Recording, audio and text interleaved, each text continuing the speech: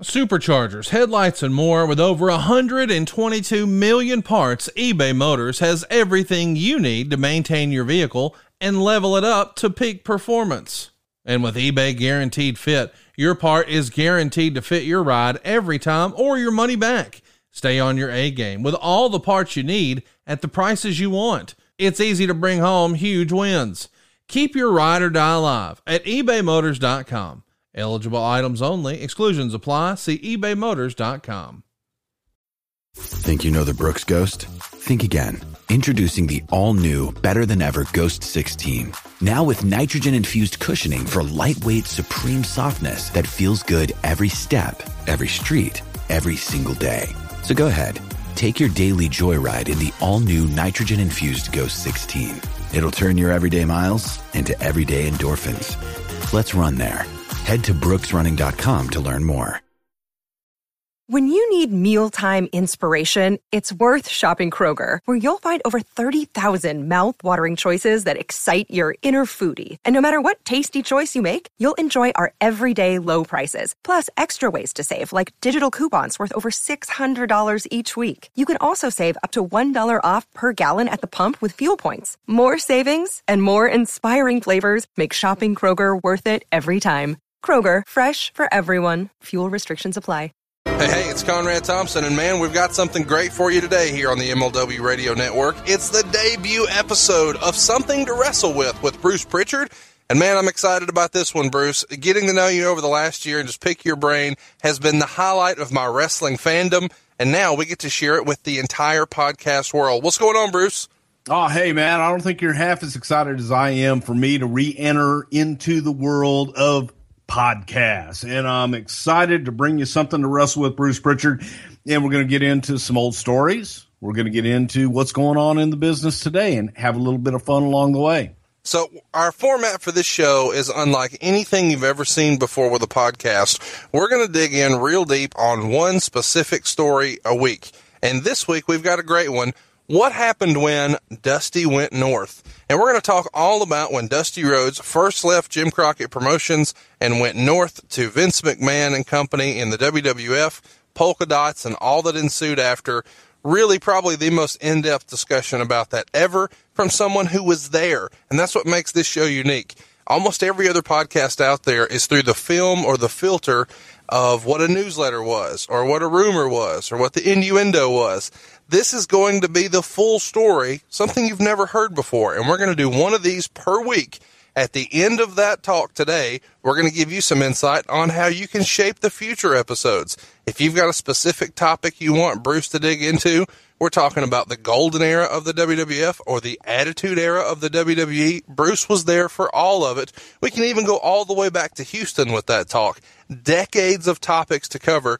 You'll have your chance to contribute and help shape the show at the end of this show. And we are back now on Something to Wrestle with right here with Bruce Pritchard. And I'm excited for this portion of the show. This is the main event. This is what you're really here for. It's our storytelling time, and we call this segment, What Happened When? So, hey, Bruce, what happened when Dusty came to the WWF? It's 1989, I believe. Something has happened in Atlanta. Dusty's on the outs, and now Dusty's looking for a job. Somehow he winds up in New York, and everybody online, myself included, has always been led to believe this is one monumental rib. What's the story? What happened when Dusty came to New York? Well, him coming to New York was definitely not a rib. I mean, Dusty coming in, when you go way back, all right, and you talk about when Vince first started his expansion, pre-Hulk Hogan, when Vince has this idea of what he wants to do, and he wants to have this mega superstar, this mega champion, this mega draw. Before Hulk Hogan, that guy was Dusty Rhodes. And they had brought Dusty into Madison Square Garden. He worked a few garden shots, did very well, worked with Superstar, did some different things. They even brought him into the Hit Factory, which was the It recording studio in New York City, and had him cut a couple tunes and things like that. And you're saying this is Vince Jr., not Senior. Yeah, well, there is no Vince Jr. You know what I mean. Kennedy McMahon, yes. Oh, my gosh. Okay, so... Junior. The reason Terry Funk would say, Pritchard, did Junior send you in here? I guess I should silence my phone too, huh? No, that's Terry Funk calling right there. He's not retired. He'll never retire. So here's my question about that. In my head, Vincent Kennedy McMahon has always been a body guy. How the hell was he infatuated with Dusty back then? Well, Vince was an attraction guy too. While he's a body guy and he was a bodybuilder himself, he was an attraction guy. And you take a look at Dusty Rhodes and what Dusty had done in Florida, and everywhere that Dusty went, he drew money. And that's what Vince was looking for. He was looking for that guy. And in comparison to Hogan, frankly, at the time, was probably more attractive because he had been all over the country already, right, and he'd headlined all over the country. So when Dusty came up, they were going to do the whole thing, and I think at the time, Dusty's ego was maybe not quite in check so much that Dream saw himself even bigger than Vince saw him, and the deal kind of fell through. And then, of course, Rocky III happened, Hulk Hogan's on the scene, and the rest is history. So you're saying this would have been like 83? It was early, yeah, 82, 83. So at the time, Dusty's probably based out of Florida and probably helping book the territory. Am I wrong on that?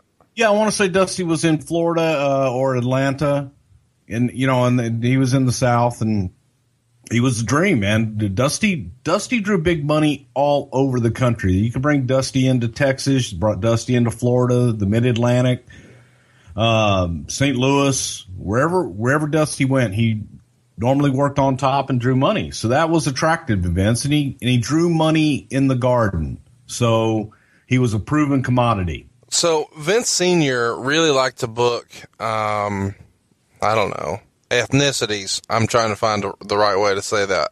He had someone for the Italians. He had someone for the Puerto Ricans. He had someone for the Irish. Who the hell was Dusty catering to? The common man, if you will, baby. The gosh. American dream. Dusty appealed to everybody. Right. Because, he didn't have the bodybuilder body physique. He appealed to that common guy who's sitting there drinking a beer going, you know what, I could kick his ass. And Dusty allowed them to live vicariously through the American dream. So that was something that Vince saw in him way back when in the early 80s. So you fast forward to 1989 when Dusty came in. And Dusty coming in, he was coming in as the American Dream, which at the time, if you remember, we didn't really use guys' gimmicks that they used previously. Vince had to change everybody and make them his own, but he let Dusty use his name and the gimmick. So when you're saying he came in, do you know how that comes about? Did he call Vince? Did Vince call him? I'm sure, word gets around. It goes through the wrestling grapevine, and people are aware in New York that he has an issue in Atlanta. But how does that come about? Do you recall? I'm pretty sure Dusty called Vince and wanted to know, is there any interest in me coming in and doing some business? And the answer was, of course, yes. Okay. Who wouldn't want him? So he came in as Dusty Rhodes, the American Dream. And again, Vince having to put his twist on things is where, the common man and being that everyday guy. And that's where we came up with the vignettes of, is the all-American, Americana pizza man, and Americana plumbing, and let me wash that windshield for you, and Americana butcher, and all those different vignettes that we did with him at the time to just make him that common man that everybody could relate to. So I assume he comes to Stamford, comes to the office, comes to the tower. You guys sit down, and Vince says, okay, I want to make you a plumber. Is that the pitch? No, not really. Actually, he sent me down to Tampa to meet with Dusty along with Bobby Heenan and explain the whole idea. And Vince had talked to Dusty ahead of time and kind of explained the idea in grandiose terms. Right. But when Bobby and I went down to meet with Dusty, we met him in the old Florida Championship Wrestling offices. Oh, wow.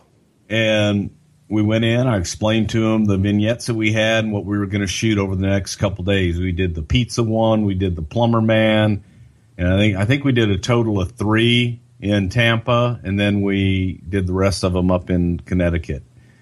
But we laid it out, and it was an interesting meeting. Let me put it that way. It was, Dream was kind of looking at us like he used to do, kind of out of the side of his eyeball, if you will. And I think Dusty might have thought it was a rib.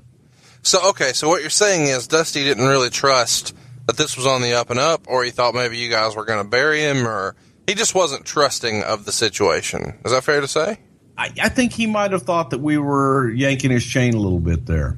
Now, and so, lo and behold, Vince comes down the next day to shoot the vignettes with us, and Vince and Dusty had a heart-to-heart talk, walking around Bobby Heenan's neighborhood, and decision was made. This is what we're going to do, and let's go have some fun with it. And we shot the vignettes. We shot the plumber first, and then we shot the pizza man, and like I said, I think we shot one other one down there that I don't really remember. But those, again, to talk about, we did it as a rib. We never looked at anything as, hey, let's do this as a rib. Won't this be a great joke? And let's spend all of this money and invest all of this time and energy on a television product because it's a rib. No, we really looked at it as we think this is going to draw. Okay. Now, for those of you paying attention at home, at this time, there is a character on WWF TV named the $1 Million Man. And what is the $1 Million Man's servant named? Virgil. And you're going to tell me that he had no reason to believe that anything you're saying was a rib? It wasn't necessarily a rib, the Virgil deal. It was just a rib. What if? Oh my gosh! Listen to you spin. It's a name that came up. It's a name that fit, and it worked at the time. And at the time, Dusty was in charge of Crockett in the NWA in the Mid-Atlantic territory. And, it might have been suggested as a dig on Dusty, but at the same time, it worked. It fit. Now, who may or may not have made that suggestion to name the manservant Virgil? Wow, I really don't recall. I think it was Joel Watts, but I can't say for sure. All right, so now I'm curious, and this is the wrestling nerd in me. When you're shooting stuff like this in Tampa, are you using a local television crew, or do you fly people down from New York? Do you get permits to go shoot all this? Or are you just doing this guerrilla style? How are these type of old school vignettes done? Because I think any classic WWF, memory has to include the way these characters were introduced through that series of vignettes. How did that come about? Well, back in the day, it was easier to ask forgiveness than permission. So most of the time, if you're asking me how I did them a lot of times, I would just shoot first and let them ask questions later. But I always had my own crews. Kerwin Silfies, who's the director of the television show, Kerwin used to come down and help direct. But it was all of our own people. It was our own crew and guys that we worked with every week. So when you and Bobby go down to have this conversation, is the crew already there, or do you fly them down the next day, or what's the plan for that? Like when he says, "Okay, let's do it, baby," or "That's a terrible Dusty." Well, the crew had come in that day or that evening to shoot the next day. So it wasn't a question of is he going to go for it. It's a matter of this is what we're doing. We're not here to really sell it. Yeah, no, this is what we're doing. We were there to shoot vignettes. We were there to get this thing kicked off. So when you're meeting with him, is there anybody else in the meeting, or is it just Bobby, Bruce, and Dusty? That meeting was just Bobby, Bruce, and Dusty. Okay. So after everybody kind of agrees and says, hey, this is what we're going to go do, is Dusty living in Florida? Does everybody kind of go their separate ways and we just say, meet you under the sink tomorrow? Or what's the plan? Basically, yeah. It's we went back to my hotel, Bobby and I did, and, of course, Bobby lived there, but Vince wanted to know how the meeting went. There weren't cell phones at that time, so you had to go back and get on a phone in a hotel and talk about it. And he decided to come on down to make sure there was no interpretations or confusion on interpretation with the dream, so that Dusty understood that this was coming from Vince, and this is how Vince envisioned this character. And when they talked, everybody was on board. And Dusty loved it, and I thought he did a great job. I thought he jumped in with both feet. I thought that he did a hell of a job. We had fun with it, and that's what it was supposed to be. They were supposed to be fun, lighthearted, and to introduce him not as this ass kicker that he, I think, envisioned himself as, that he had always been positioned as the top babyface ass kicker. It was more of an attraction-based deal. The American Dream, Dusty Rhodes, and he's a common man. Everybody can relate to him, and let's introduce him that way. You got to remember, too, to the WWF audience, especially then, who only saw the superstars of wrestling on Saturday mornings, and they didn't know who Dusty Rhodes was. Yep. So this was a new character to them. To the traditional fan, they did know who Dusty was, and they got it. But no, it wasn't a rib. It was something to enhance his character and introduce him to a whole new fan base. So tell me about the first time that you remember Dusty and Vince are in the same room. Would that have happened then in Tampa, or would he have been to New York by then?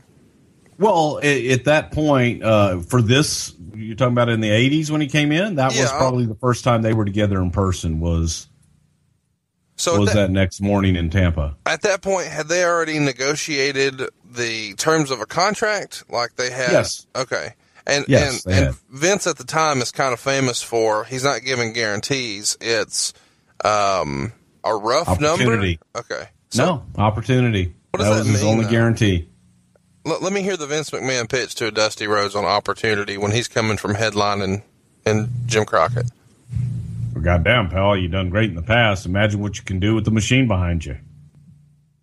We've got action figures. We've got magazines. We've got it all. We've got pay-per-view. We've got Madison Square Garden. It was something that he was able to offer them that they didn't have before. So they just imagined it was a lot more. Yeah, and it was. Yeah. Normally it was. So to be able to give a guy like that the opportunity to come in and draw and make more money than he had previously, because there's more opportunity to make money, more revenue streams with merchandising and everything else, that I think that was what attracted Dusty to it initially. But it also may be fair to say that, Dusty didn't have a whole lot of leverage. 1989 was not like 1979. At this point, it was one burnt bridge now in Atlanta, not forever, but for a little while. So if he was going to still stay in the business and earn a good living, it was pretty much New York or bust. Is that wrong?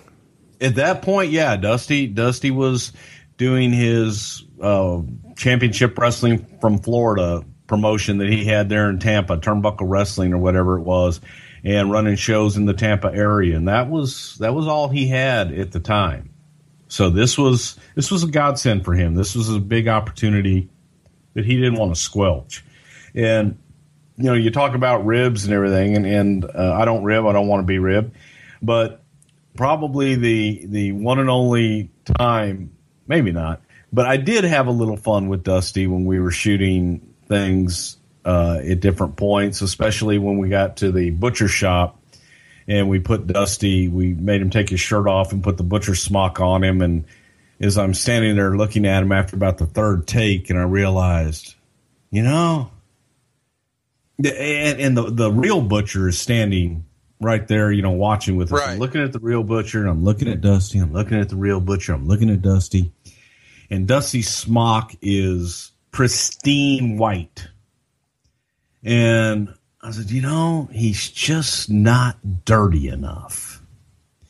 And they have, in the back, in butcher shops, they would have like meat, and the juice and the blood would congeal and collect in the bottom of these trays and things like that. And so I might have taken a tray of bloody meat blood and dirtied him up a little bit to look like an actual real Americana butcher, if you will. And had a little fun with that, and kind of got it all over his puppies and just all over him to make him look like he'd actually been back there working in a meat counter, baby, cutting some meat and having a little butcher time. But he was, he was game. He did it all, the Americana taco stand and whole 9 yards, man. We had a lot of fun with those. In my head, he would have been one take Johnny with a lot of that stuff because he seems like he just has natural charisma. Was that fair to say? He does, but again, with Dream, he does have natural charisma. And if it were Dream's idea, Dream coming out with it, I think he would have been one take Johnny. But he was trying so hard to become the common man, right, that he was forcing it, and it wasn't as natural as everything else that he did. So it took a little while, and once he got comfortable with it, it was Dream. It was easy to do. So we had a lot of fun with that.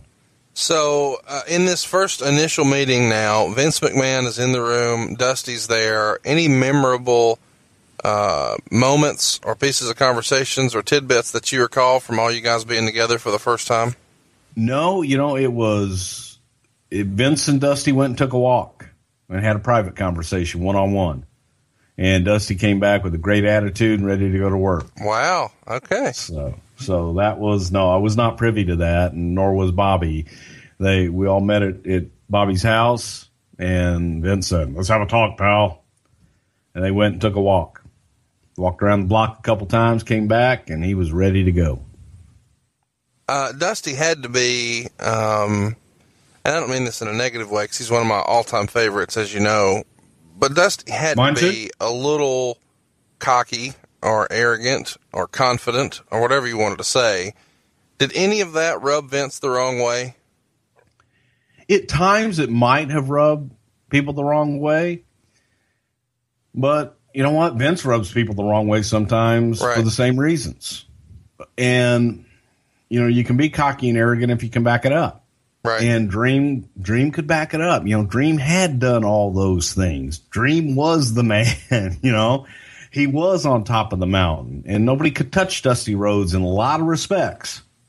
So him walking in with the chip on his shoulder, it was warranted, but I think there were a lot of guys that maybe had worked for Dusty in the past that might have felt that they were treated unfairly, that looked at him like, we're going to humble him, which, there was a little, he wasn't welcomed with open arms in the locker room right away. So normally I would say, without naming names, but screw that, name some names. Who would he have not been comfortable with? Probably guys who he used to work with and Jim Crockett. Yeah. Essentially, guys were like who a Jake worked Roberts. for him before. Jake worked with him. Jake worked with him in Georgia. Would Jake have had a problem? Would Ted DiBiase have had a problem? I think that it was more of, again, it goes back to that rumor and innuendo type thing. Right. And guys that had worked with him, maybe they felt they should have gotten a better payoff on this night or what have you. And this guy's going around in jets and mink coats and limousines and dropping all this money everywhere.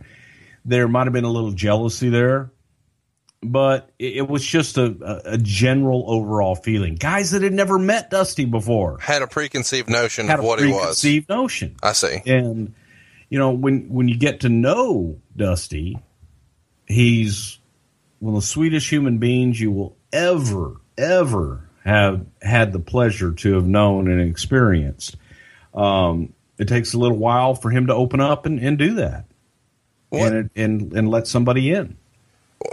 Would any of the old timers from the WWF have taken, some of his counter programming, for people who maybe don't remember? Whenever the WWF would have a big event, the NWA would try to counter program it with a free event and just to try to distract. And there was lots of, heated rivalry stuff that was happening in the mid and late 80s. Would any of the old timers, like a Gorilla Monsoon, I don't mean to specifically name him, but a Lanza or whoever's there at the time, had some sort of mixed emotions about Dusty being there? This Mother's Day and Father's Day, look no further for the perfect gift than paintyourlife.com. It's worked for me every time. And when I say every time, I mean it. I've used paintyourlife.com to bring tears to the eyes of my mom, my dad, even my father-in-law. And right now I'm ordering one for my mother-in-law, all from paintyourlife.com. My mother-in-law's life is her dog, Missy. And this year, my wife and I knew exactly what to get my mother-in-law for Mother's Day, a painting of Missy. It really is that simple too. All we needed was a picture from our phone. Boom, we're up and running. You see, paintyourlife.com can really create a hand-painted portrait to fit almost any budget. And it's the perfect gift for your mother, your father, or both. I've used it, as I said, on almost every person in my life. I've given these to my wife. I've given it to my cousin, my mom, my dad, my father-in-law. If I'm looking to give a truly meaningful, personable gift, I know the paintyourlife.com has my back, and they're going to make it easy. You can go ahead and start the entire process in less than 5 minutes. And what's really cool about paintyourlife.com is they can even combine photos. Maybe you want to put two people who never met in one of your favorite vacation spots. You can do that. Just upload the photos. Bam, you're good to go. Maybe grandpa never got to meet his grandson. With paintyourlife.com, that can become a reality. You can put people and places together, even if they've never been there. You pick the artist, you pick the medium. Do you want oil, acrylic, watercolor, charcoal? You can even go ahead and pick out an awesome frame. The whole process to get started, as I said, takes less than 5 minutes, and you can actually get your painting in as little as 2 weeks. But you work hand in hand with the artist to get every detail perfect. If you're looking to get those waterworks going, to have your mom or your dad tear that paper and just almost be overcome with emotion, that's what I got, and I've never gotten that reaction to a gift card. You can give the most meaningful gift you've ever given at paintyourlife.com. There's no risk. If you don't love the final painting, your money is refunded, guaranteed. And right now, as a limited time offer, get 20% off your painting. That's right, 20% off and free shipping. Now, to get this special offer, just text the word WRESTLE to 87204. That's WRESTLE to 87204. Text WRESTLE to 87204. Paint your life. Celebrate the moments that matter most. Message and data rates may apply. See paintyourlife.com/terms for details. Afford Anything talks about how to avoid common pitfalls, how to refine your mental models, and how to think about how to think. Paula, while certainly you can mess up on $1 million a year, it is far less likely than it is on $30,000 a year. Right. I would meet wonderful people that were struggling with a budget that was super tight. It was 100% you need to make more money. Make smarter choices and build a better life. Afford Anything, wherever you listen. I think maybe on the surface they might have, but you mentioned Gorilla Monsoon. Gorilla welcomed him with open arms, and Gorilla was one of those guys who he and Dusty were friends when they had worked together in different places, and he knew Dusty, so they welcomed him with open arms. And they're, you know, once Dusty comes in and you get to know Dusty, not in a supervisor role or right. as your boss, just as a guy. He's just one of the boys. Please, he's the best. So talk to me about what everybody really wants to talk about, and we've talked for 20 minutes now and not addressed it. Polka dots. Where does this come about? What's the meeting like when somebody first says polka dots? It was no meeting. It was a TV taping, and Dusty was in the ring. And Vince, I'm at gorilla position watching the monitor. Vince is standing in front of me. Pat Patterson's nearby. And Vince is watching the monitor and says, you know, I see him in polka dots. All right, what? Dusty, polka dots. Giant yellow polka dots. We're looking at him like, okay, you know, all right. You see him in polka dots. And Dusty comes back through the curtain having had his match. Dream, let me talk to you real quick. And you see the two of them kind of having a little powwow off to the side, and Vince is doing his hand gestures, polka dots, and there's polka dots everywhere, yellow polka dots. And God, it's going to set you apart. And Dusty kind of looking at him like, are you ribbing me, baby? And Vince, serious as a heart attack, polka dots. And polka dots were born. Next TV, Dusty had black tights with yellow polka dot everywhere. He had his little shirt made with polka dots, and that's where they came from. Not a rib. It was something to enhance him, to make his dress and everything about him be a little bit different than what he had been in before. You know, the black tights and the DR on his tights. So no, it wasn't a rib. It wasn't some conceived meeting. Let's make fun of Dusty. It was a vision that Vince had and acted on. So at SummerSlam in 1989, he wrestles the Honky Tonk Man. That on paper doesn't seem like a match that would have ever happened, but it did. How did that match come about? Do you recall? You know what? I really don't, but I do recall the sing-off that we did with Honky Tonk Man doing his, I'm just a Honky Tonk Man. And Dusty was like, you know, baby, I can sing better than him. I'm putting his, and he was serious. Sure. He said, let me sing. I do a great rendition of Johnny B. Bad. And we brought a band into the studio in Stamford, Connecticut, and we had Dusty do Johnny B. Bad. And he was horrible. But midway through it, I'm sitting there and I go, hey, what if we change the words from Johnny B. Bad to Dusty B. Bad? And that kind of threw him off a little bit, but that's what we went with, you know, with Dusty doing Dusty B. Bad in the studio, and it was absolutely hilarious. And I would have to say that was the only time that Honky Tonk Man sounded better than anybody singing. Well, and it's hard a lot of fun. It's hard to imagine, you know, now because he's really a caricature in hindsight, but Honky Tonk Man had serious heat. I mean, he was a hated heel back then. So that was a make sense program. He had heat not only in the audience, he had heat in the locker room. Everywhere he went, he had heat. Now, Honky Tonk Man, he was a great heel. He was just so easy to work with, and he loved the heat, which a great heel does. So let's look at his other big matches when he's there. We roll on to WrestleMania, his very first WrestleMania, and of course, Dusty's credited with creating Starrcade, which was the NWA's premiere show, and now he's finally out of WrestleMania. It's WrestleMania 6. It's in Toronto, and he is wrestling the Macho King. How does that come about? This is another match where you just seemingly, what is going on? Here's a WWF guy, and now here's really a guy we all identify as an NWA guy, and maybe, you know, a year or two earlier, this would have been a dream match because both of those guys were near the top of their game, and now, you know, one's in polka dots and one's wearing a crown. What happened? It was what you just said. It was two of the top stars in the game. It was Randy and Dusty, and the characters, the Macho King looking down on everybody, and the guys that the Macho King's looking down upon are the common people. And you got the leader of the common people, the common man, the American Dream, Dusty Rhodes. And you got Miss Sapphire, and you got Queen Sherry. It was a match made in heaven. And it was, I'll tell you a great story, because I had been out with them during the summer, and it was a mixed tag team match with the Macho King and Queen Sherry against Dusty and Sapphire.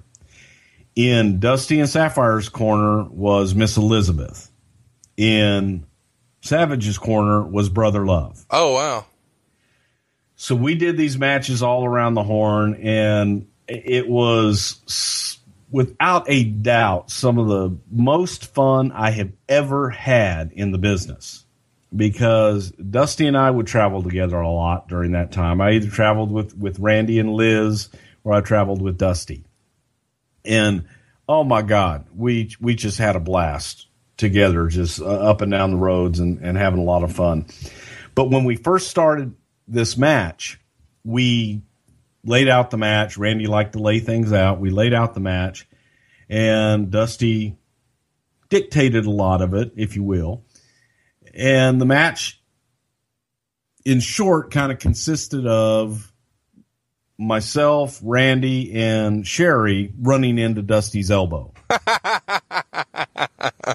Dream didn't move. The elbow just stayed up in position, and our heads found it. I see. And I am having an absolute blast every night. Just working with Dusty, having fun, working with Randy and Sherry and everybody. I mean, we are having a blast. And we're kind of doing the same thing every night, you know, and we're doing this for about 2, 3, 4 weeks, maybe 3 weeks. And we finally get to Hamilton, Ontario. And we got a double shot. So we're doing a show in the afternoon and another show that night in Toronto. Well, Pat Patterson is the agent for both shows. And Pat has not yet seen our match. He says, what have you guys been doing? He says, well, we'll show you tonight. So we go out, or during the day, the first show. So we go out and we have the match. And we come back. And we're like, what'd you think? And he says, how are you guys getting to Toronto? I said, well, we actually were going to ride with somebody. He says, ride with me. So this is Pat Patterson telling Randy and myself and Liz to ride with him. Right. So we get in the car. He had a limousine. And we get in the car. And on the way there, Pat tells us it was one of the worst matches he had ever seen in his life. He says, I hated it. Oh, my God, Randy, you're a WWF champion, and you're out there and you're bumping all over for him, and you're not getting anything in, and he makes you look like a piece of garbage. And essentially, he's getting Randy fired up. Because he's like telling him, he's abusing you, and now you're bumping, and you're making he doesn't do anything, and you're a champion, and everybody, they love you, and... Brother Love, what the hell? He goes, you get in for the match, you get in one time only. You got heat. Why you go in and bump all over for him? We think about it, and Pat's telling us everything that's wrong with the match that we laid out that we loved. Right. And he's making sense. He's making a lot of sense. But to be just real blunt, man, we were fans of Dusty, and we were having a good time working with the Dream and doing all of his stuff. So he says, let's come up with a different match. So we come up with a completely different match with basically Randy controlling the majority of the match and getting heat on Dusty, and Dusty making his comeback, and Brother Love gets in at the very end, and Dusty gets one shot at Brother Love, and that's the finish, and we're out of there. So we get to Toronto, and we have this match. Randy and I have this whole match laid out. I mean, we've got it completely laid out. And Randy says, he's fired up. I mean, he's just all bowed up. He's ready to go, and he's like, where's Virgil? Where is he? And he hadn't gotten there yet. Let me know as soon as he gets in, and we need to talk to him. So Dusty comes in, puts his bag down, and they say, hey, Dusty's in the back dressing room over there. So we go marching in, and Randy goes over to Dusty, says, Green, we need to talk to you for a minute in here. So we walk around the corner, go into the shower. That's where you had all your private meetings, is in a shower or bathroom stall. So we get in, and Randy starts off by going, we were talking to Pat about the match, and he didn't like it, and we had some changes and things like that, and we're gonna make some changes tonight. So, Brother Love, go ahead and tell him what the match is. Oh wow! Oh wow! And I'm looking at Randy like, why me? And go ahead. And so I lay the match out to Dusty, and Dusty is got his back against the wall in the shower and is looking at me with these giant bug eyes. Doesn't say a word throughout the entire spiel. And we're finished. And Randy's like, okay, what do you think? And Dream just looks at it and says, baby, this is kind of like somebody going in and grabbing Babe Ruth and pulling him in the shower and telling him how to hit the ball, if you will. And there's silence, and Randy says, well, babe, that's what we're doing tonight. See you in the ring. And it was just classic Dusty, and we went out, we tore it up. But, Brother, Yeah, okay, babe. And from that point on, he was babe to us. And that's amazing. Every night we would go out and go, hey, babe, this is what we're doing. Baby. But that was just typical Dusty. So you mentioned a minute ago, Sapphire. I'm really struggling with this. How is this not a rib? Sapphire as a valet? First of all, who is she? Where do y'all find her? Whose idea was it? And then what was Dusty's reaction? It's a lot of questions. I got a question for you first. Okay. Why do you think Sapphire is a rib? Okay. The valets in wrestling at the time are Missy Hyatt, Miss Elizabeth. Is there another one? Okay, let's take a Missy Hyatt. I don't know if she was active at the time, but she may have been with Eddie Gilbert at the time. Look at Eddie Gilbert. Look at Missy Hyatt. Look at Miss Elizabeth. Look at Randy Savage. So, are you telling me that when you compare those and you're looking at a female counterpart to the male counterpart, the common man would have a common woman by his side? He wouldn't have some beautiful stripper-esque, gorgeous girl by his side. He'd have a common woman. He'd have a common lady by his side. So are you going to suggest that Sapphire was not a rib? Absolutely not. Sapphire was there to enhance Dusty and the American Dream and the common man. That wasn't a rib. Again, I keep going to the same point. We didn't do things for a rib, and especially invest that much money on something and a character. Oh, well, let's just have fun with him. No, it was there to enhance that character and make him more relatable. Was there any thought put into her being black? Was that strategic? Well, it was, I don't know that it necessarily was, we need a black woman. No, we needed a common woman. And Juanita, who was Sapphire, was a former lady wrestler from Kansas City that had, she had wrestled around the circuit as Princess something or other. But Terry Garvin knew of a woman, and when we started talking about we need a common woman, and he says, I've got just the person, and it would help if she had taken bumps before and different things like that. But we didn't want a striking beauty, if you will, not to say that Sapphire wasn't beautiful in her own way, but we were looking for just a common woman, and she fit that bill. Who suggested her? Who suggested the character Sapphire? Sapphire specifically. Who said, hey, I know a lady? That was Terry Garvin. Okay. Who came up with her, yeah. Who found her. Who in the meeting said, we need a common woman? That was Vince. Okay. Yeah. All right, so now here's the big one. What did Dusty think about working with her?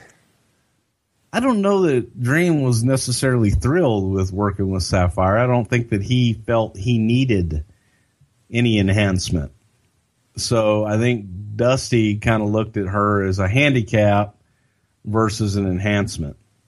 So I don't know why my brain automatically went there, but when you said the word enhancement, a lot of people online refer to that era of the WWF as the steroid era. Was there any pressure or any conversation about Dusty trying to change his physique? And by saying that, I don't mean necessarily that anybody say, go take steroids. I'm not asking that. I'm asking, did he feel the need to try to trim down, to drop some weight? Was there any conversation about him just trying to change his physique for WWF television? Yes, there was. And Dusty brought that up. And Dusty, when he started and he came up in a conversation with Vince, told Vince that he was eating salads and chicken breasts and was on a diet and exercising and hitting the treadmill and all these things. And Vince looked at him and said, why? I want you as you are. I want to see the puppies. I want the flab. I don't change a thing. So to the contrary, and Dusty felt that he needed to get in shape, if you will. Dusty was in great shape, an incredible athlete. This was a big guy. Right. But he could move for a big guy, and, I laugh when people would say, oh, my God, look at that sloppy son of a bitch. How can that be an athlete? He was a stud throughout his entire career. even then, he could move and he could go. So help me understand when you're saying puppies, and I know I'm circling back to something silly here. Are you suggesting that Vince McMahon coined that phrase and not Jerry Lawler? Are you crushing all of my dreams here today? I think I'm crushing your dreams there, pal. Yes. So Vince McMahon. That's a Vince term, puppies. Okay. I don't think that, well, I didn't know that. Maybe the whole internet knew that and I didn't. But, the music is iconic. The Dusty Rhodes theme song. Is that something that you guys just had in the can for somebody at some point, or was that specific for Dusty Rhodes as far as the beat and all that? Obviously 100%, the lyrics. 100% specific for Dusty Rhodes, written and performed by Jimmy Hart. Wow. And that was for Dusty, and Jimmy wrote it, and with his partner, I think his partner's name was Jimmy McGuire, and they knocked it out of the park. Jimmy Hart also did Big Boss Man too. Two iconic themes for sure. Yeah. So it was without a doubt definitely for Dusty Rhodes. So then as we continue to talk about the pay-per-views, Macho would work again with Dusty at SummerSlam. But then Survivor Series 1990, Dusty Rhodes is on the babyface team, and there is a debut heel character on the opposite side of the ring, and it's Kane the Undertaker. And then that was pretty much the beginning of the end for Dusty. Kind of tell us your memories about, Mean Mark Callis then debuting at that Survivor Series and Dusty's involvement in that match, because they would have certainly crossed paths in the past. Did anybody have any sort of issue with putting over this new guy so strong? And then kind of what was the exodus for Dusty from the WWF? I remember that obviously. But there was no problem at all with making sure that everybody in that match, that match was designed to get The Undertaker over in a huge debut and to make him look like a killer in there. And Dusty was a big part of that. It may have been the fact that I just whipped Dusty's ass so bad on the outside of the ring that night that he had to leave in shame, having Brother Love whoop his ass on the outside of the ring. That maybe that's why he had to stick his tail between his legs and leave. But no, actually, when Dusty left, Dusty had an opportunity to go back to Atlanta in a booking position. And he went to Vince and says, hey, they got a shake up down here, and I've been offered my old job back. And Vince wouldn't stand in his way. Now, here's my question. We started this conversation, and I do want to circle back to Dustin for a minute, but I want to follow up on that thought right there, because we started this conversation by talking about, Vince didn't really make guarantees on contracts, and we just talked through what the Vince pitch was, and it was kind of understood that most guys would believe they would make more money, and you said in most cases they do. So if this is for more money and he's making more money right now, why the hell would he want to go back to his old job? Power and the lure of more money there. So he felt like the booking position there would pay more than a performer with dolls and magazines and everything else. Right. Okay. Because he was in charge and he was also working and in a position to put himself in a top position and be a part of everything. Which he didn't do when he went back, by the way. He went back as a booker, but no, I don't think he didn't book himself into anything. He didn't book himself into that, no. So the last, sort of time we'll see him on WWF TV for a long time is the Royal Rumble 1991, right around that early 1991 period, and he's tagging with Dustin Rhodes. Is there any sort of irony in the fact that they are wrestling Ted DiBiase and Virgil on his way out? That it's Virgil versus Virgil? Is there any real thought put into that? Because that, too, to me, seems like a rib. That Virgil Runnels' last pay-per-view match is against a character, manservant, that was also named Virgil after him. Absolutely not, because we had done the program with DiBiase and brought Dustin in, and it was just conclusion to that program. How does that come about? Does Dusty recommend Dustin coming to New York, or does Vince ask about him? No, Dusty recommended him. He was in Kansas City at the time, and we were coming through there, and we actually put him on some of the house shows that we had, and Dustin did a hell of a job. So we brought him in and did a little something with him at the time. Why was there not a play to try to keep him or do something bigger with him, and just instead of just letting him go back with his dad? Because Dusty wanted him back. Okay. Dusty wanted him to come with him, and out of respect to Dusty. You know, that's the other thing that people don't always realize with Vince McMahon is, I know there's times that he's maybe gone back on his word with some people, but for the most part, if he gives you his word that he's going to do something, he'll do it. And he's fair, and he really doesn't do things out of malice. Right. You know, there's exceptions to that rule, obviously. But Dusty had an opportunity to go back, and it's what he was going to be happy doing, having the booking position in Atlanta. And Vince was like, if you're going to be happier there, I don't want somebody here that's going to be unhappy. Right. And if your son feels more comfortable being there, working with you, and you want him, I'm not going to stand in his way either. So those are things that he's done a lot of times over the years that people don't realize, and they wonder, well, that doesn't make any sense. It did, because for the right business reasons of having a happy camper or an unhappy camper, go ahead and, if you got an unhappy camper, get him out of camp. Yeah, that makes sense. So let's talk about some fun stuff. Let's kind of rapid fire some of these. I'm sure you've got some fun stories here. True or false? Dusty Rhodes in the locker room, cowboy boots, and not much else. Yeah, pretty much. Or a T-shirt. But no pants. No pants, no. First thing Dream did when he got into a locker room was drop his drawers. Why does Dusty hate pants so much? I don't know. Maybe he got chafed or something. But, yes, that's a true story. That's pretty much true wherever he was. Your favorite Dusty rib. Dusty had to have a great sense of humor based on what little we fans know. There has to be a fun Dusty rib. Since nothing else was a rib, Sapphire wasn't a rib, polka dots weren't a rib, there's no such thing as a rib.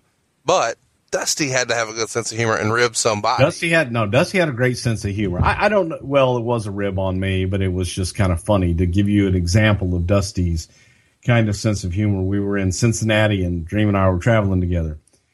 And Dusty always liked to stay off the beaten path, away from everybody else. And we pull up to a hotel, a brand new Hilton hotel at the Cincinnati airport. We pull up, Sapphire and Sherry pull up right behind us. Now, we had no idea where we were staying that night. We were going to go in and see if they had rooms. And they pull up and go, oh, hey, are you guys staying here? And Dusty says, yeah, baby, we're staying here, but they sold out for the night. Y'all need to go to the nice little Fairfield Inn over there, or Hampton Inn down the street. Real nice for y'all. I called in. They got reservations for y'all over there when I thought they didn't have no more rooms over here. And would send the girls on their way so that nobody would stay with us. We go in, all right, and Dream is telling me, Pong let me handle this because I stay here all the time. They know me here. I get us a good rate. We walk in, and now this place is brand spanking new. He stays here all the time. He stays there all the time. I get a good rate. Let me handle everything. And we walk in, and the girl says, oh, hey, welcome. We're so happy to have you. This is our first weekend open. And I'm looking at Dream like, stay here all the time, right? I mean, they just built this place. They just opened it a week ago. So we go in, and Dream and I had made plans to go to a movie that afternoon before the show. So we go in, and we go to our separate rooms, and I throw my bags in my room, and I go to Dusty's room, and I knock on the door and walk in, and he's there. No sans pants. No pants. He just has his T-shirt on, sitting on the bed, and he turns the TV on, and on the TV it says, the Cincinnati Airport Hilton welcomes Dusty Rhodes on the TV screen. And he looks, I'm looking at that, and I'm like, what the hell? He goes, oh man, he goes, they do that all the time. He goes, I always tell them, they don't need to do that to let everybody know I'm here and all that. I don't like it when they do that. So I'm like, yeah, okay. So I don't even think about it.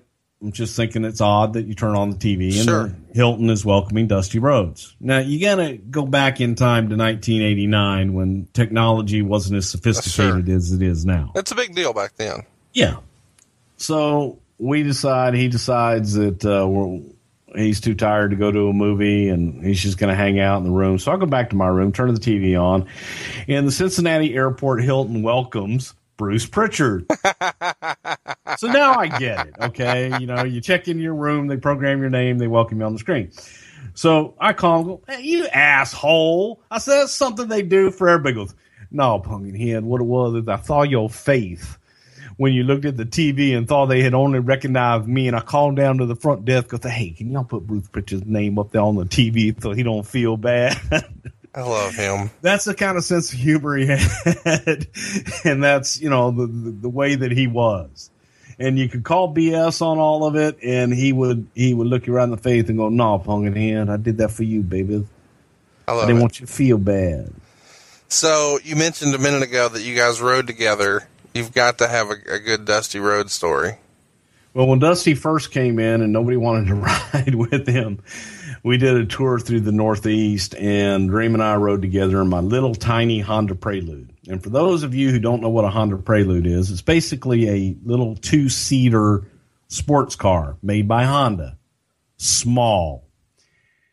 And Dusty and I picked him up, and we made the Northeast run and so on and so forth. And along this run, it was Dusty's first house show run with the WWF at the time. And I'm telling Dream things like, Dusty, being on our TV, you're going to have more notoriety than you ever dreamed of, pun intended. Right. And he would look at me and just be like incredulous. Pumpkinhead, I am the second most recognizable athlete in the world.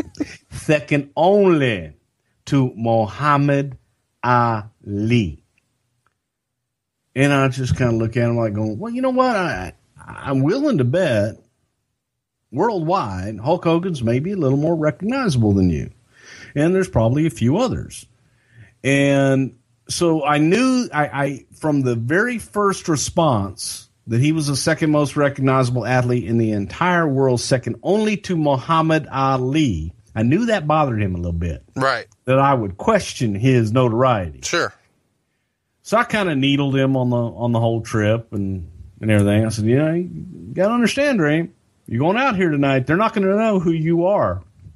But once you get on our TV and you get that exposure, the audiences are going to get to know you and you'll start getting responses again. But don't expect it at first because they don't know who you are, really. Pumpkinhead, I'm the second most recognizable athlete in the entire world, second only to Muhammad Ali. Now, if you can imagine 4 days in a Honda Prelude of listening to the second most recognizable athlete in the entire world today, second only to Muhammad Ali, I'm like, okay, man, I get it. You're second most recognizable athlete, so on and so forth. So we end up the tour in Hershey, Pennsylvania, and we're coming back, and he's staying in Manhattan, and I lived in Connecticut. So I got to drop him off, and then I'm heading home. So it'd been a long 4 days with Virgil and Pumpkinhead in this tiny little Prelude. And on the way back, I like to drive fast, and I was a little heavy on the little gas there at the time, going through New Jersey on the Jersey Turnpike or whatever it was. And all of a sudden, I see these nice red, white, and blue lights shining behind me. Womp, womp, womp. Yes, and some of the fine state troopers from the great state of New Jersey were requesting that I pull my car over. And as I'm doing this, I share with Dusty that there might have been a substance in the trunk of my car that wasn't altogether universally legal at the time. In today's day and age, the substance I had is legal in several states and prescribed by doctors. But at that time, it was kind of frowned upon. So it was heroin. Never did heroin. So anyway, but I did inhale. So as we, so I'm like going, okay, be cool, man. Because in Texas, if you go over, like, I think it's 96 or whatever the speed limit is, man, they just take you straight into jail. Right. And I know I was going over 100. So we pull over, and I roll the windows down, and this can go one of two ways. Because you're either going to get nice cop or you're going to get asshole cop. Well, the police approached my car, one on each side. I roll both windows down, and the guy comes over, asks for license and registration. I give it all to him, and he asks me a question. He says, do you have any idea how fast you were going? Before anything can come out of my mouth, Dream pops up with, officer, last time I looked over there, he was doing at least 88 miles an hour. I told him to slow down. Wow. All right. Thanks a lot, buddy. And the cop shines the light in both of our faces and asks that dreaded question. Or no, actually, I take it back. He didn't ask the question yet. So he takes my little thing. He walks back to his car, and they sit back there what seems like forever. The police in the car, they're running my license, doing all this stuff. And I'm praying that they're going to give me a ticket and be on my merry way. Don't open the trunk. Don't ask me to get out. Don't open the trunk. Nothing. Because Dream was, had a few beers on the other side of the car as well. So cop comes back, both sides, windows down, shines the light in the car again. He says, are you guys wrestlers? So here's where the decision comes. Right. Do you say yes, and hopefully the guy's a fan and going to give you a break? Or do you, or do you say yes and he's not a fan and he hates wrestlers and he just messes with you? Or you say no and you just go on your merry way? Now, I'm completely out of makeup. I've got really long hair. My hair's dry and it's all down, and I don't look anything like that guy on TV, Brother Love. And I answered the question, yes, sir, we are. Hoping that the guy sitting next to me might help me get out of this. Because he is the second most recognizable athlete in the world, second only to Muhammad Ali. And the cop looks at us, and he's shining the light right in our face. He says, man, can I ask you a question? He goes, are you Brother Love? And again, do I answer this? Yes, I answer. Because again, I'm an asshole. People hate me. And I go, well, yes, sir. I knew it. Oh, my God, my captain is the biggest fan. Could I get an autograph? Of course you can. So now I know I got a fan. I do the autograph. I go to pass it over to Dusty. And the guy shines the light over on Dusty and looks at him and goes, are you a wrestler too? Oh, yeah. And he incredulously looks over that cop and goes, I am the American Dream, Dusty Rhodes. And the cop on Dusty's side of the window pokes his head in and goes, oh, are you still in that AWA? Wow. They let me go with not even a warning. They tell me there's no more cops between here and New York and send me on my way. And there's silence in the car. And as we're driving along and probably about, 2-3 miles, he doesn't say a word. I don't say a word. And finally, I just look over at him. And I say, second most recognizable athlete in the world, second only to Brother Love. And, so don't think I haven't told that story a few times. I especially love telling it in his presence because he would vehemently deny it, babies. No, Dusty was great, man. I loved traveling with Virgil. Well, man, that was a great story. I can't think of a better way for us to end our Dusty Rhodes story. What happened when Dusty Rhodes came to New York? And now we know the rest of the story. All right, Bruce, this was a lot of fun, man. The first one's down in the can. We're wrapping up the very first episode of Something to Wrestle With. What'd you think? Wow, it went by quick. I mean, it it felt like we started and we're already finished. So it was a lot of fun. I'm having a lot of fun with this and can't wait for the weeks to come. It's been the highlight of my wrestling fandom in the time I've known you, just kind of sitting under the learning tree, picking your brain, and we want to involve you, the listener, in that process. We knew what we were going to do this week to kind of honor the Dream right around the 1-year anniversary of his passing. But now we want to know from you, what do you want to hear about? So we want you to go ahead and tweet us. You can reach Bruce on Twitter at Bruce Pritchard. I'm at Hey It's Conrad. Go ahead and throw us a follow on there and then send us a tweet. What would you like to see us cover next week? Be sure to use hashtag #LoveToKnow. That's hashtag #LoveToKnow. What would you love to know? We'll cover it next week on What Happened When. Or, of course, you can send Bruce an email. Bruce, what's the email they can contact you directly with? You can send me an email at somethingtowrestlewith@aol.com. Real simple. It's the name of the show. Something to Wrestle With at AOL.com.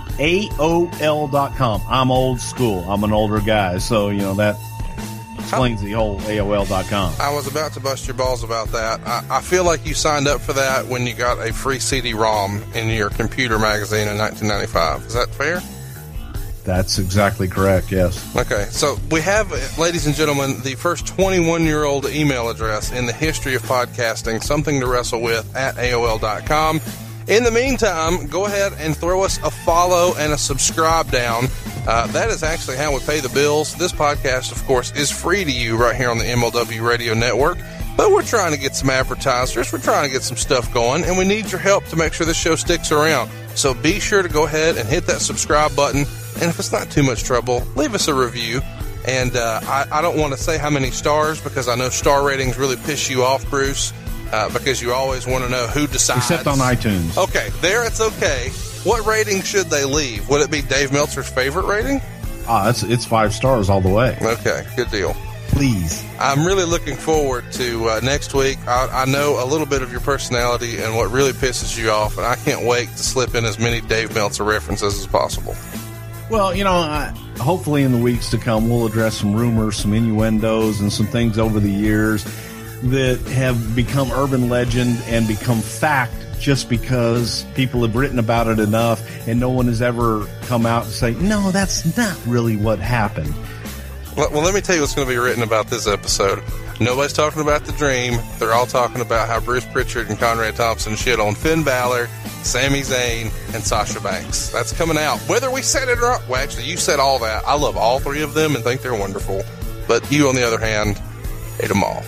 I love everyone. I just love some people more, some people less. And just because I love them doesn't mean I like them. I like it. You're going to love next week's show right here. Something to Wrestle With on the MLW Radio Network.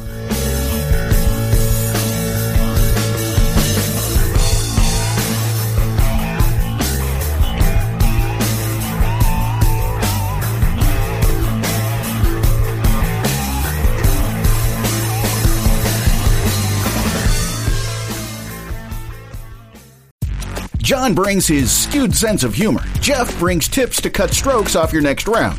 Together, it's those weekend golf guys. They'll pay a lot of money to PXG and Titleist and Callaway and on and on and on, right? How many yards do you think you're going to pick up with that extra driver? I think I can get an extra 5 to 10. What if I give you 15 to 20?